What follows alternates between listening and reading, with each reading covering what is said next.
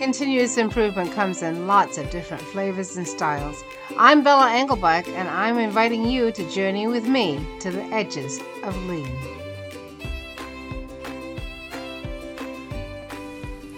Episode 99, Continuous Improvement in Dyslexia with Lois, Letchford. When you work with your employees or clients, what assumptions are you making about their reading skills? If you're like me, you might assume that almost everyone you work with reads easily, but that is likely not true. Lois Letchford joined me at the Edges of Lean to talk about her experience as the parent of a child with dyslexia and how lean thinkers can help create success for adults with dyslexia. Lois Letchford has written a book about her experiences called Reversed, a memoir. Lois Letchford, welcome to the Edges of Lean. Thank you, Bella. I'm delighted to be here.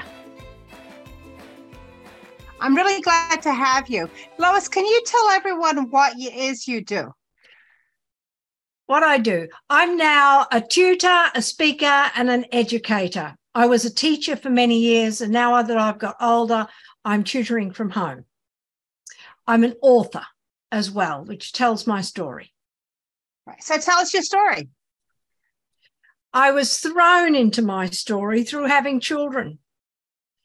I sent my eldest son to school and he learns at the speed of light, and you expect what happens with one will also happen the remainder. That's not the case.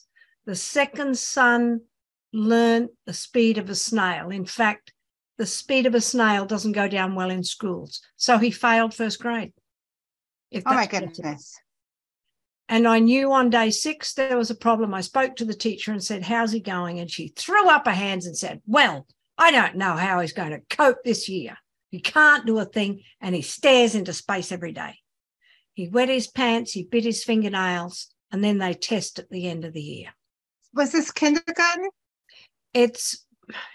We were in Australia at the time, so I don't know how it equates. He was 5.5 going to school. In Australia, it was called first grade. First grade. And he hadn't had any intervention before that? He had speech therapy. Had he? Which is critical. So tell us about that.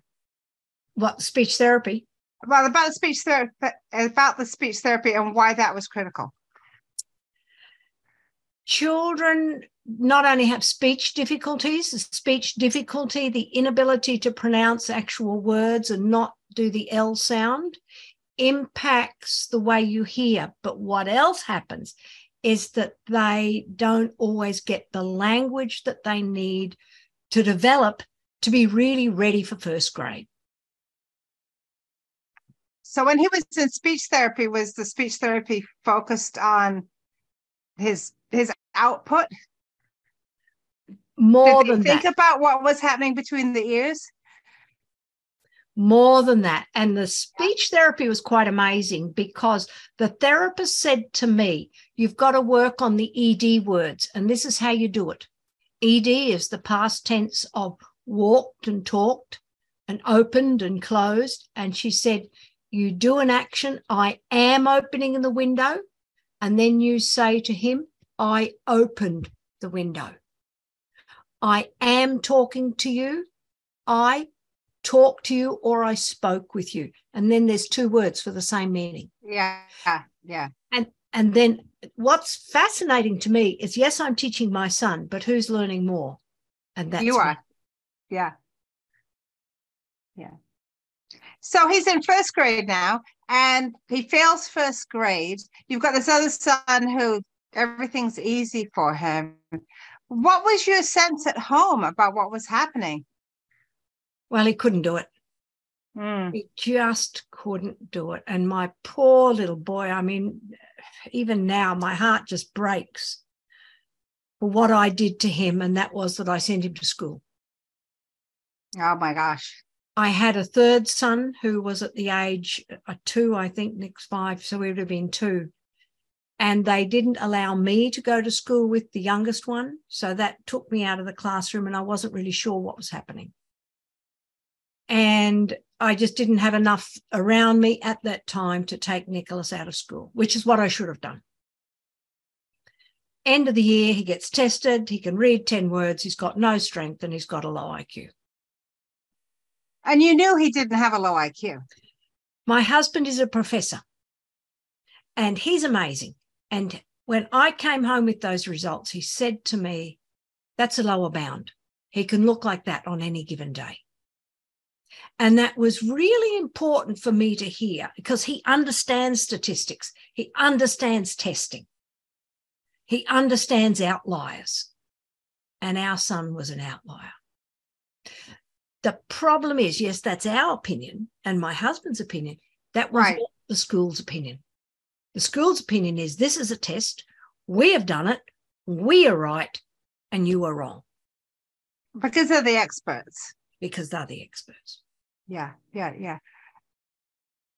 So you get this test result. He's failed first grade. What did the school want to do? They're going to put him into a reading program with a reading teacher, and he's going to have a reading teacher one-on-one 4 days a week. Really good. One-on-one. Yeah, that is good. Yeah. That is very good.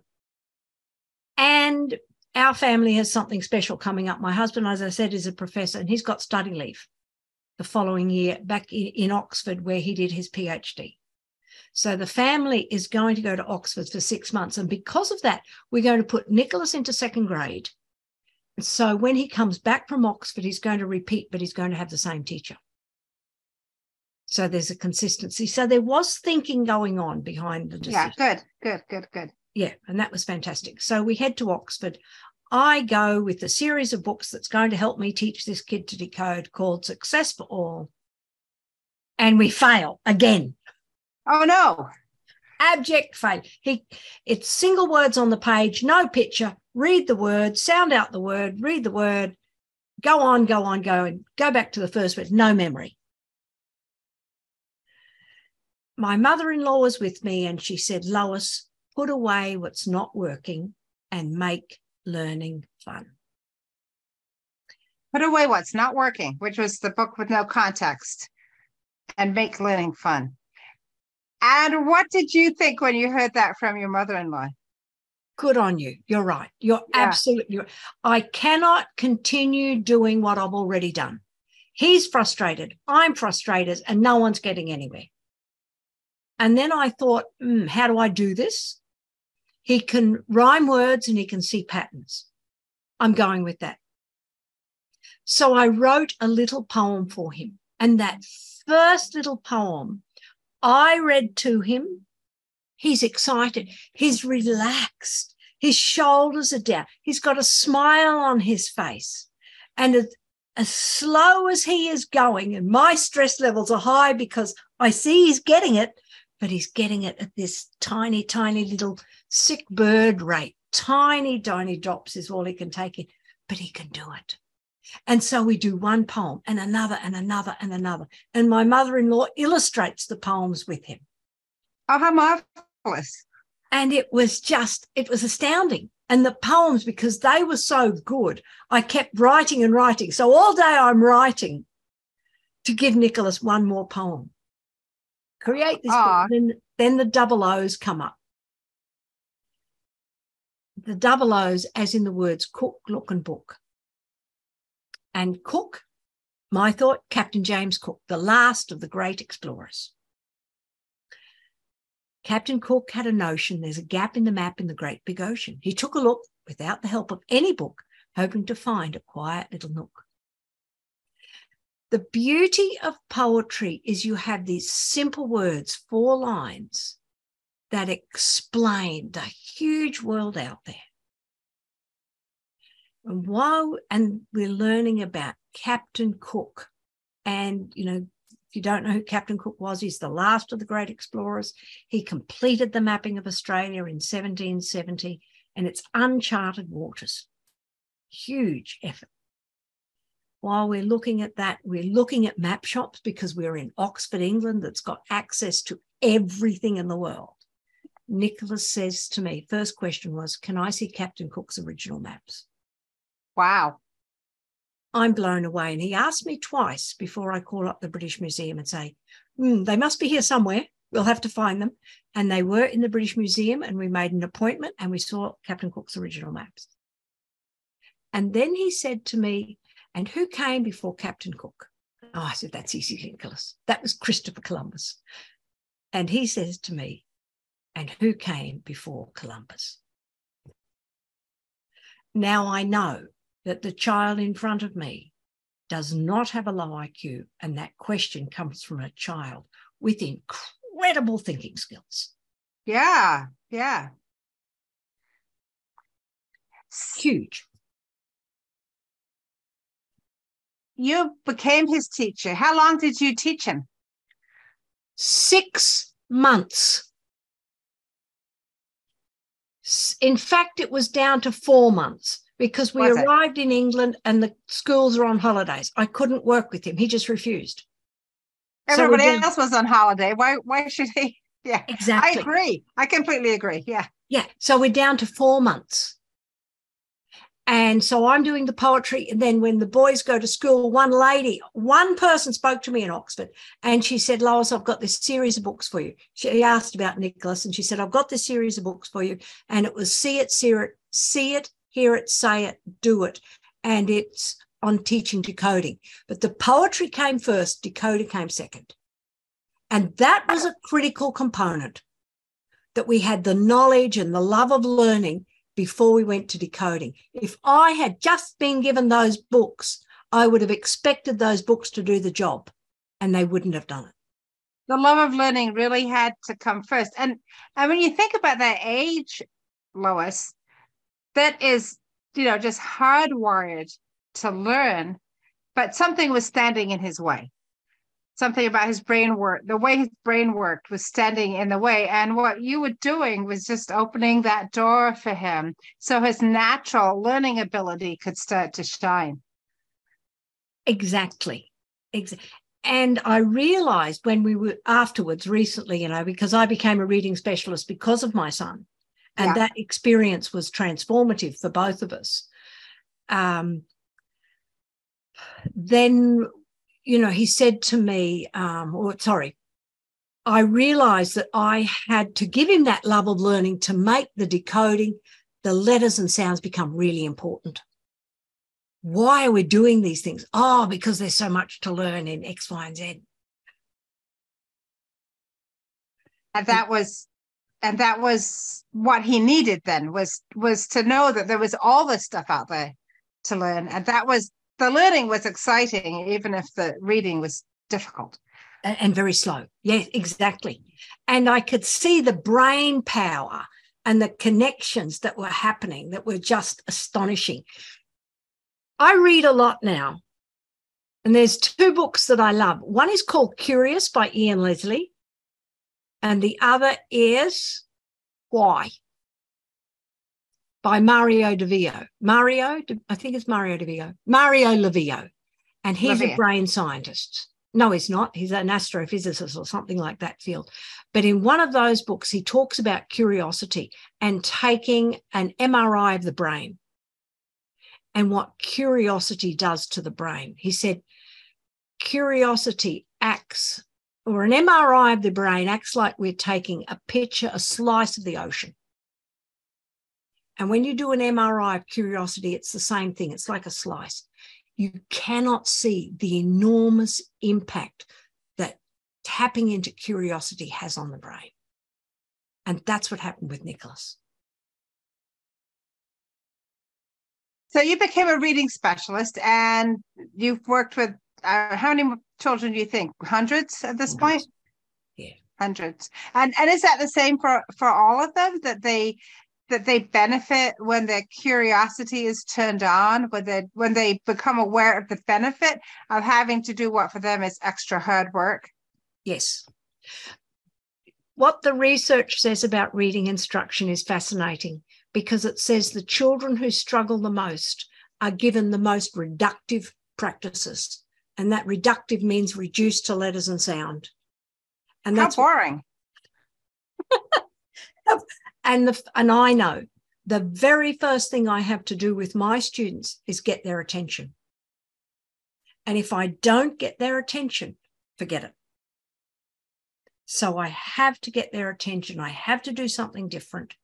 And I have to help them know they can learn. And that comes before I do anything else.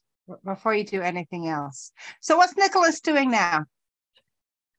Well, after that extraordinary beginning, our family actually moved to Lubbock, Texas. And I don't know if you know where Lubbock, Texas is, but it's in the middle of nowhere. And in my book, I call that chapter The Spring in the Desert, because he went from the bottom to the top. He did? Yeah.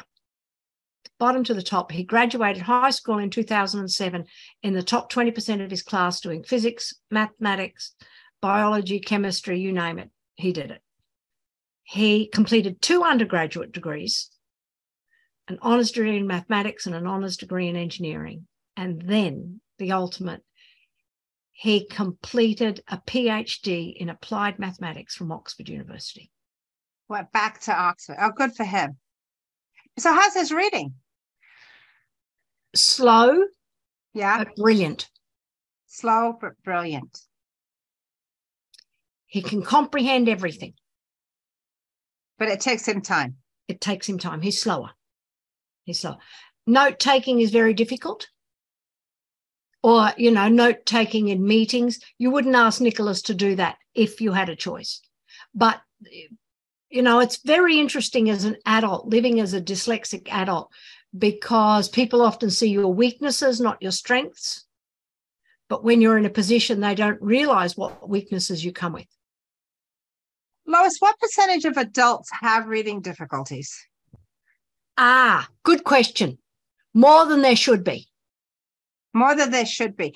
When we're in the workplace, right, and we're working with other people, and we might have an assumption about people's ability to read and understand a written material we've given them, or in the case sometimes to understand verbally what we're telling them. Then are there a lot of people, a larger number of people that we would expect who are just going to struggle with that? I think it's somewhere between 20 and 25%. Oh, wow. Wow. I'm dyslexic. I've survived the system and I became a teacher. Things I find difficult, interviews. Very difficult. Like this, like what we're doing now, where I'm interviewing you? No. Interviewing for a job. Very difficult. Yeah. And hearing a question and answering it, because I've come to you, I've spoken with you, we've talked about my story and what we do.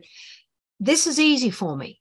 But to do an interview and to what have I heard as opposed to what have they asked are 2 different things at times. And when a question comes totally out of the blue, there's a probability that I haven't answered it or I've answered something different. So it's, and I know this because one of my kids has an auditory processing disorder, that as the person who's speaking to someone with this particular issue, you could think you're being absolutely clear, and inside the head the cogs are really going, right? Like what did they really say? What did they really mean? What was that word? Did I hear that word correctly? And that takes a lot of mental energy, right, before you even come up with the answer. But exactly. And what was interesting, when Nicholas was doing his PhD, he had support. And what was the big deal is what they did to him or helped him do was, Nicholas, restate the question, restate what you have heard. And that takes time and effort on my part as a listener to say, what have I heard? Now have I answered the question? And then you have to think again, this is how to answer it. And that is a skill that everybody really needs, right? Because even people who are not, don't have an auditory processing disorder, but almost anyone is not really hearing already thinking of what the next question you have is, or already composing the answer before you've heard the end of it. So what Nicholas was that aid that Nicholas was getting there was something that is beneficial for everybody, right? Yes. That reminder to feed playback. What was it I heard? Because maybe I heard it right and maybe I didn't hear it right. And I think it's a skill. It's something you've really got to work on. Yeah. It's not automatic to do that. Yeah. So now Nicholas is working. He's back in Australia and he's working for the government. He is a mathematical modeler. That's what I don't even know what that is. Takes lots of numbers and puts them into a pretty picture. That's my interpretation. So, but there's like that visual component to it. It's not just turning it into words. It's using another skill set that perhaps he has that other people might not have. What's interesting about Nicholas is his strengths and weaknesses. His weakness is in language, oral language in particular, and hearing it and getting it to the mouth, like your son with the auditory processing. That's Nicholas's diagnosis. So, and that diagnosis, he's about the first and second percentile of the population. That's 1 out of 100. His spatial awareness places him on the 99th percentile. So you've got this extreme difficulty that he has, which is most unusual. It's such an interesting thing to think about when we're meeting somebody, whether it's somebody that we are interviewing with or somebody that we are interviewing, or it's someone in the workplace that we're working with, that we're coaching, just to really think through, is this person perceiving things the way I expect them to? Because what you've already said is, in terms of reading difficulties, that might be 20 to 25% of the population who, no matter how beautifully you've written something, it's not going to necessarily work for them. It's going to take them longer to read, or by the time they get to the end, the beginning has vanished somewhere. And it's not because of lack of intelligence or lack of other skills. It's because their brain's just made differently. And I think for lean professionals, this is a really important realization. It's an important realization for any adult, right? Taking that theory of mind beyond, well, there are other people out there and they have different thoughts than I do. Taking it to the way that I take in information, the way that I understand, the way that I'm able to feed information back to other people. The person I'm with may or may not be able to do that.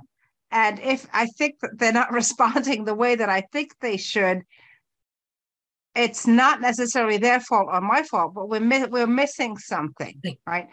Yeah. I think that's a really important point, because when people meet Nicholas out of the blue, or a brand new person, what do they see? They see the weakness. He's slow at responding. He might have poor eye contact. He might do some odd body language. And then immediately, within seconds, and his wife will tell you this, people jump to the conclusions he's not very smart. Instant. And we don't hang around long enough to see this guy's got something entirely different to offer. Right. Yeah. It's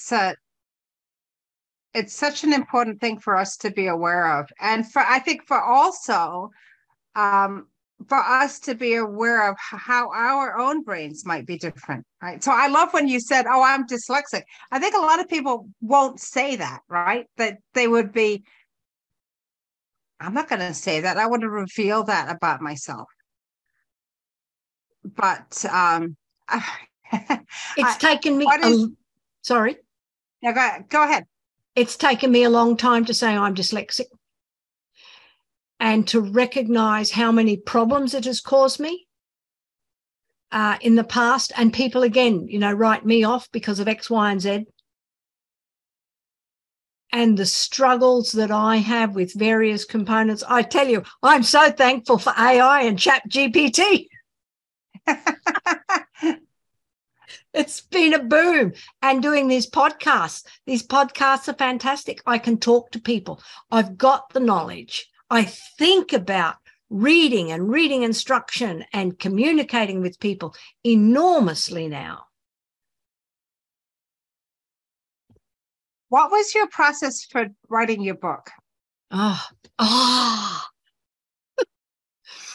wrote my book. I finished my master's degree in upstate New York. I'd moved, so I'd done things. I've moved with my husband. I've completed a master's degree and thought, what do I want to do now?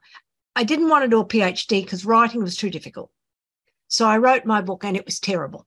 6 months of writing and, the tenses are everywhere. The story's a mess, whatever. But it gave me a structure.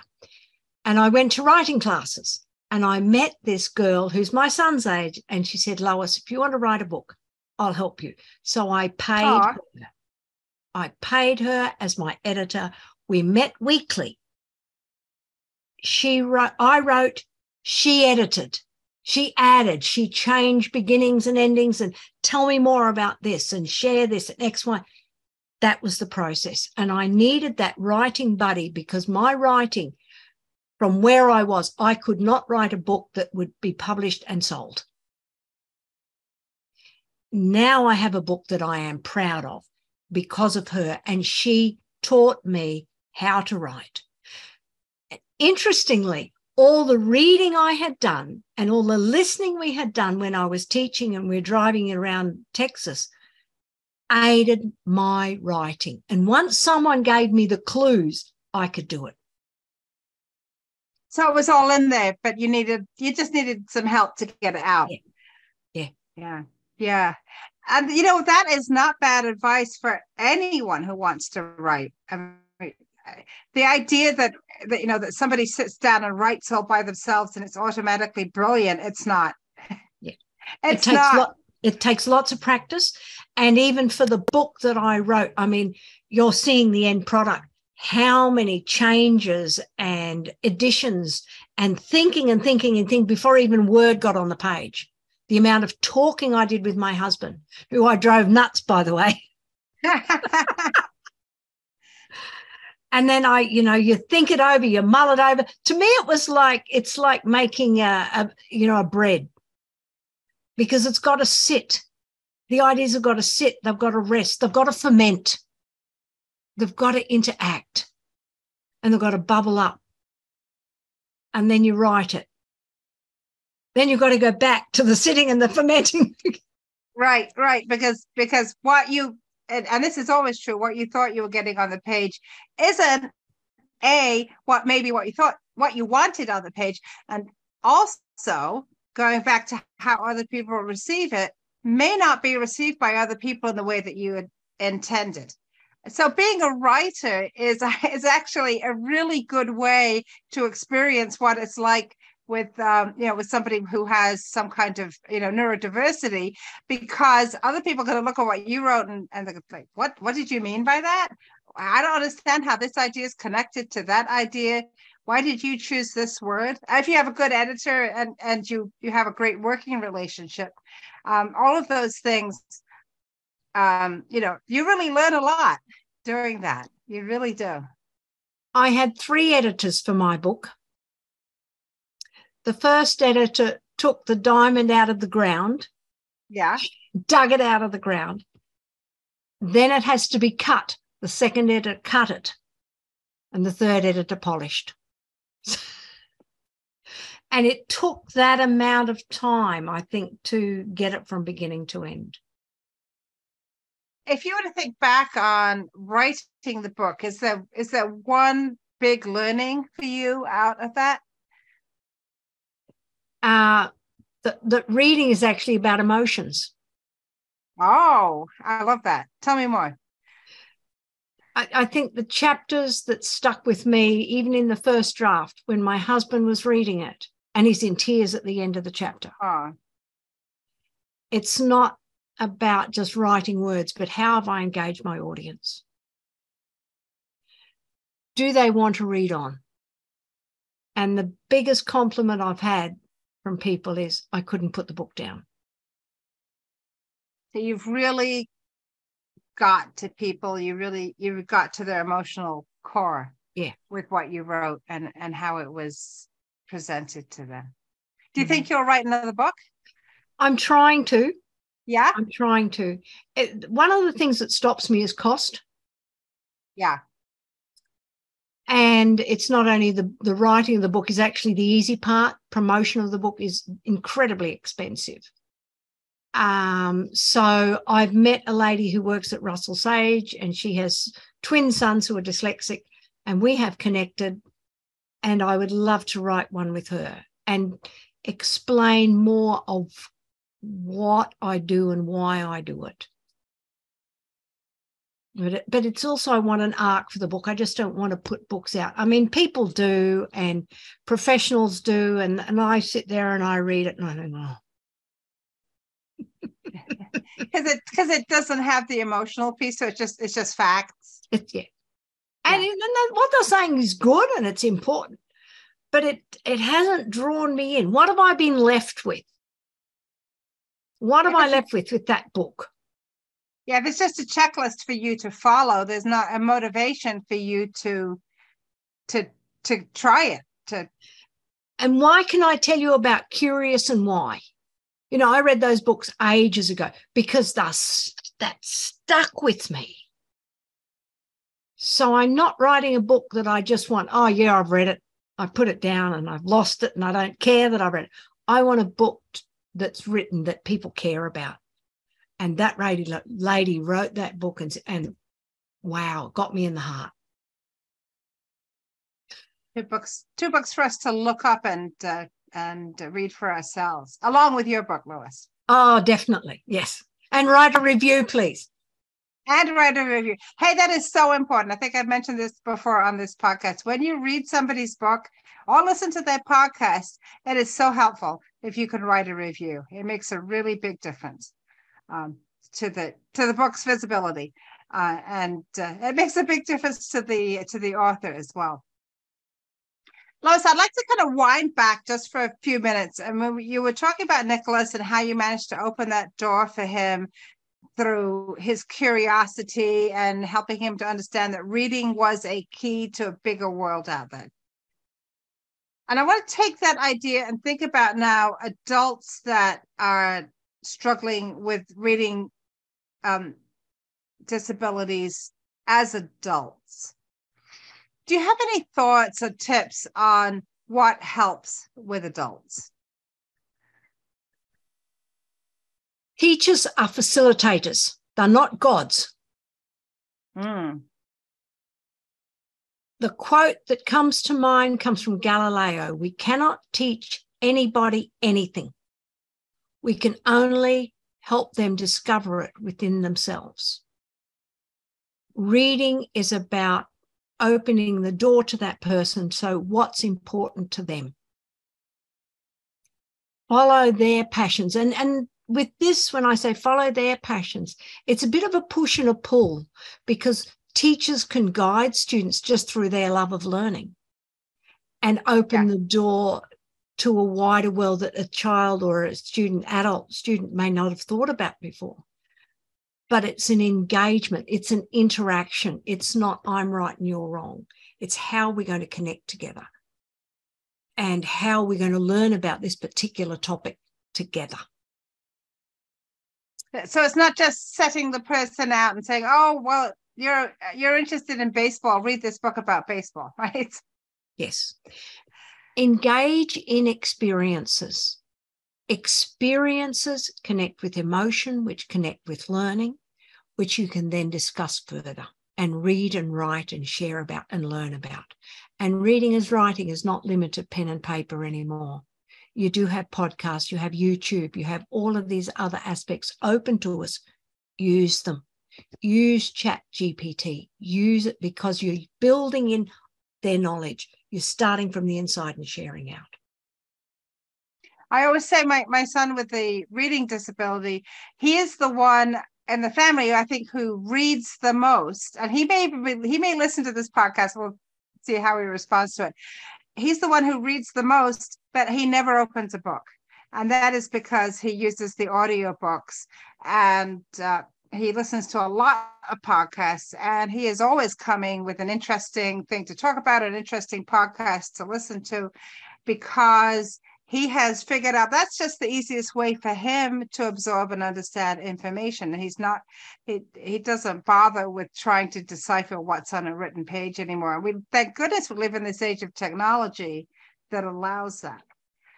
Which makes me now think, Lois. So I'm thinking about being a lean consultant, a lean coach, and working with somebody, and perhaps we've discerned that one of the things holding this person back is a reading problem.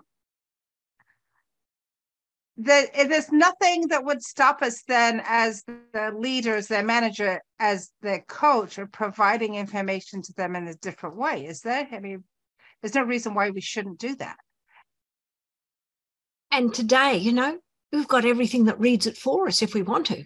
Yeah. We have to use technology to engage people. My heart breaks for one of my students. He was 15 years old when I picked him up, started to teach him, and he could not read 10 words. Oh, my goodness. He left me 3 years later, so I had him for grade 10, and grade 11 and grade 12. And he could read at a second, third grade reading level. He could never find a teacher who would connect with him in the way I did. And then they just lost him. So he's now 35, 38 and struggling to hold a job. The things we talk about take a little bit more time. They take more effort on the part of the employer.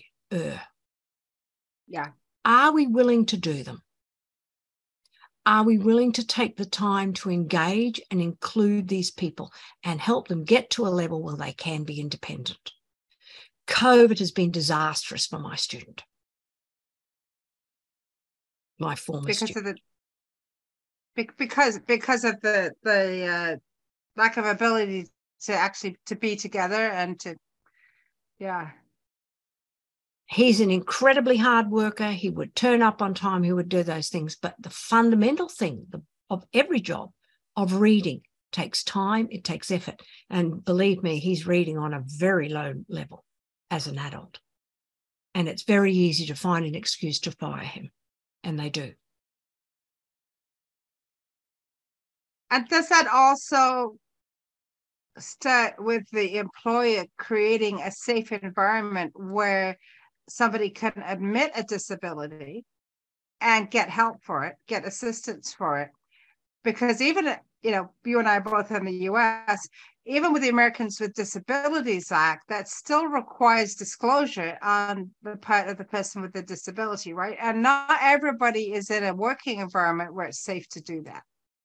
I think it's incumbent upon people who are in leadership positions to work on creating that safe environment where it really is okay to say, I'm having trouble reading this. I was late to work because I didn't open your email because reading email is so hard for me, right? That would be, if you don't have a safe environment, we're never going to hear that. And then have poor performance, and that's expensive for the company, and then the person gets reprimanded or fired, and nobody wins in that situation. Nobody wins. That's exactly right. There's no winner at all. And it's just so hard that the system failed my student. Yeah. The system failed him because he'd been in special education. He'd been with reading teachers and they couldn't do it. I did it. But I did it because I'm different and I believe in what I do. And I wasn't giving him a standardized approach to things. But you're right.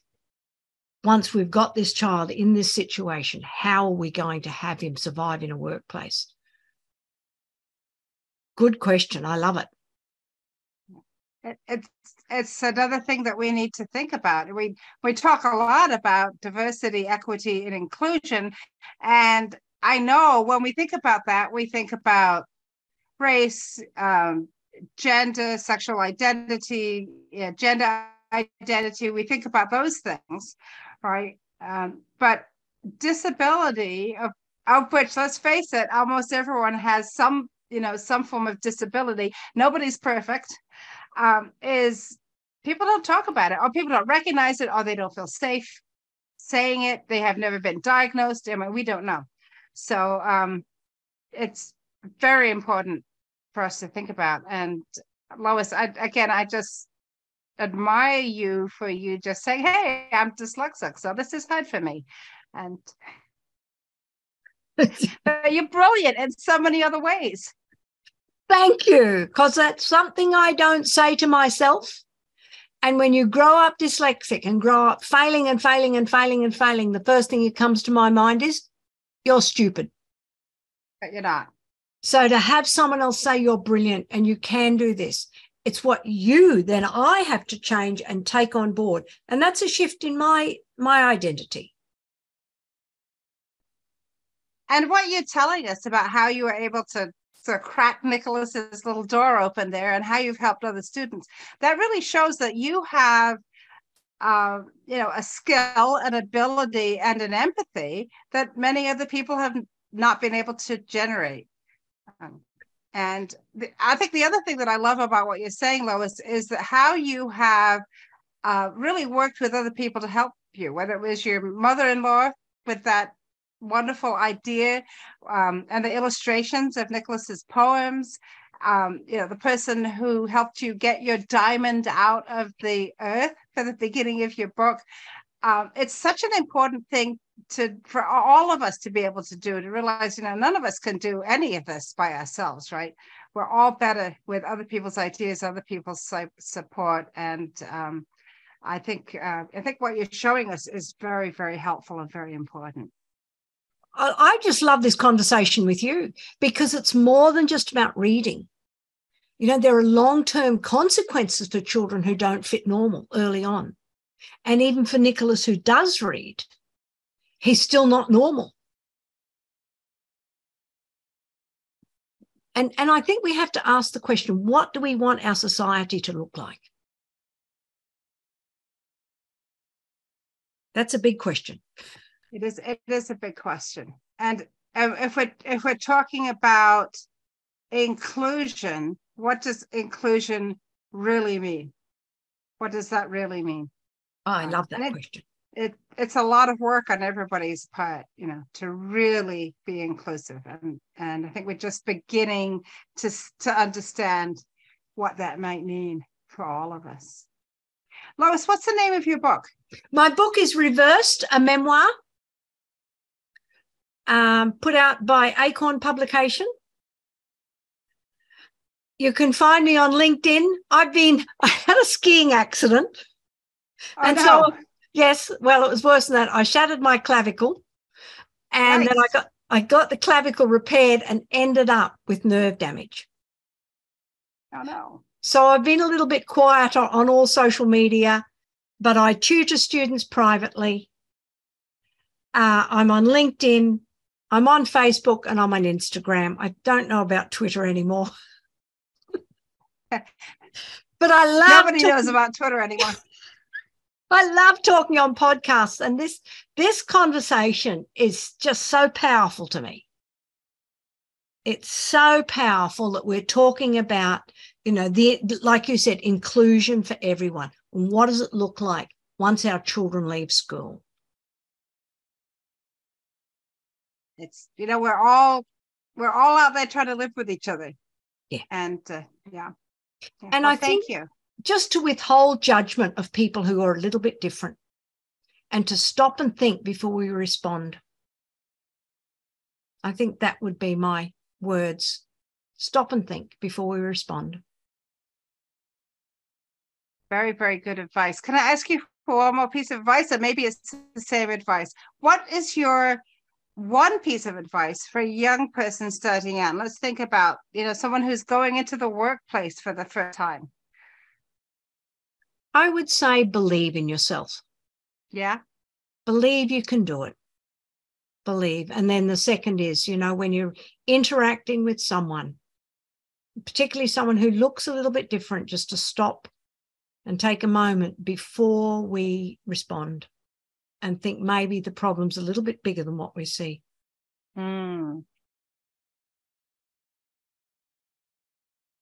Thank you.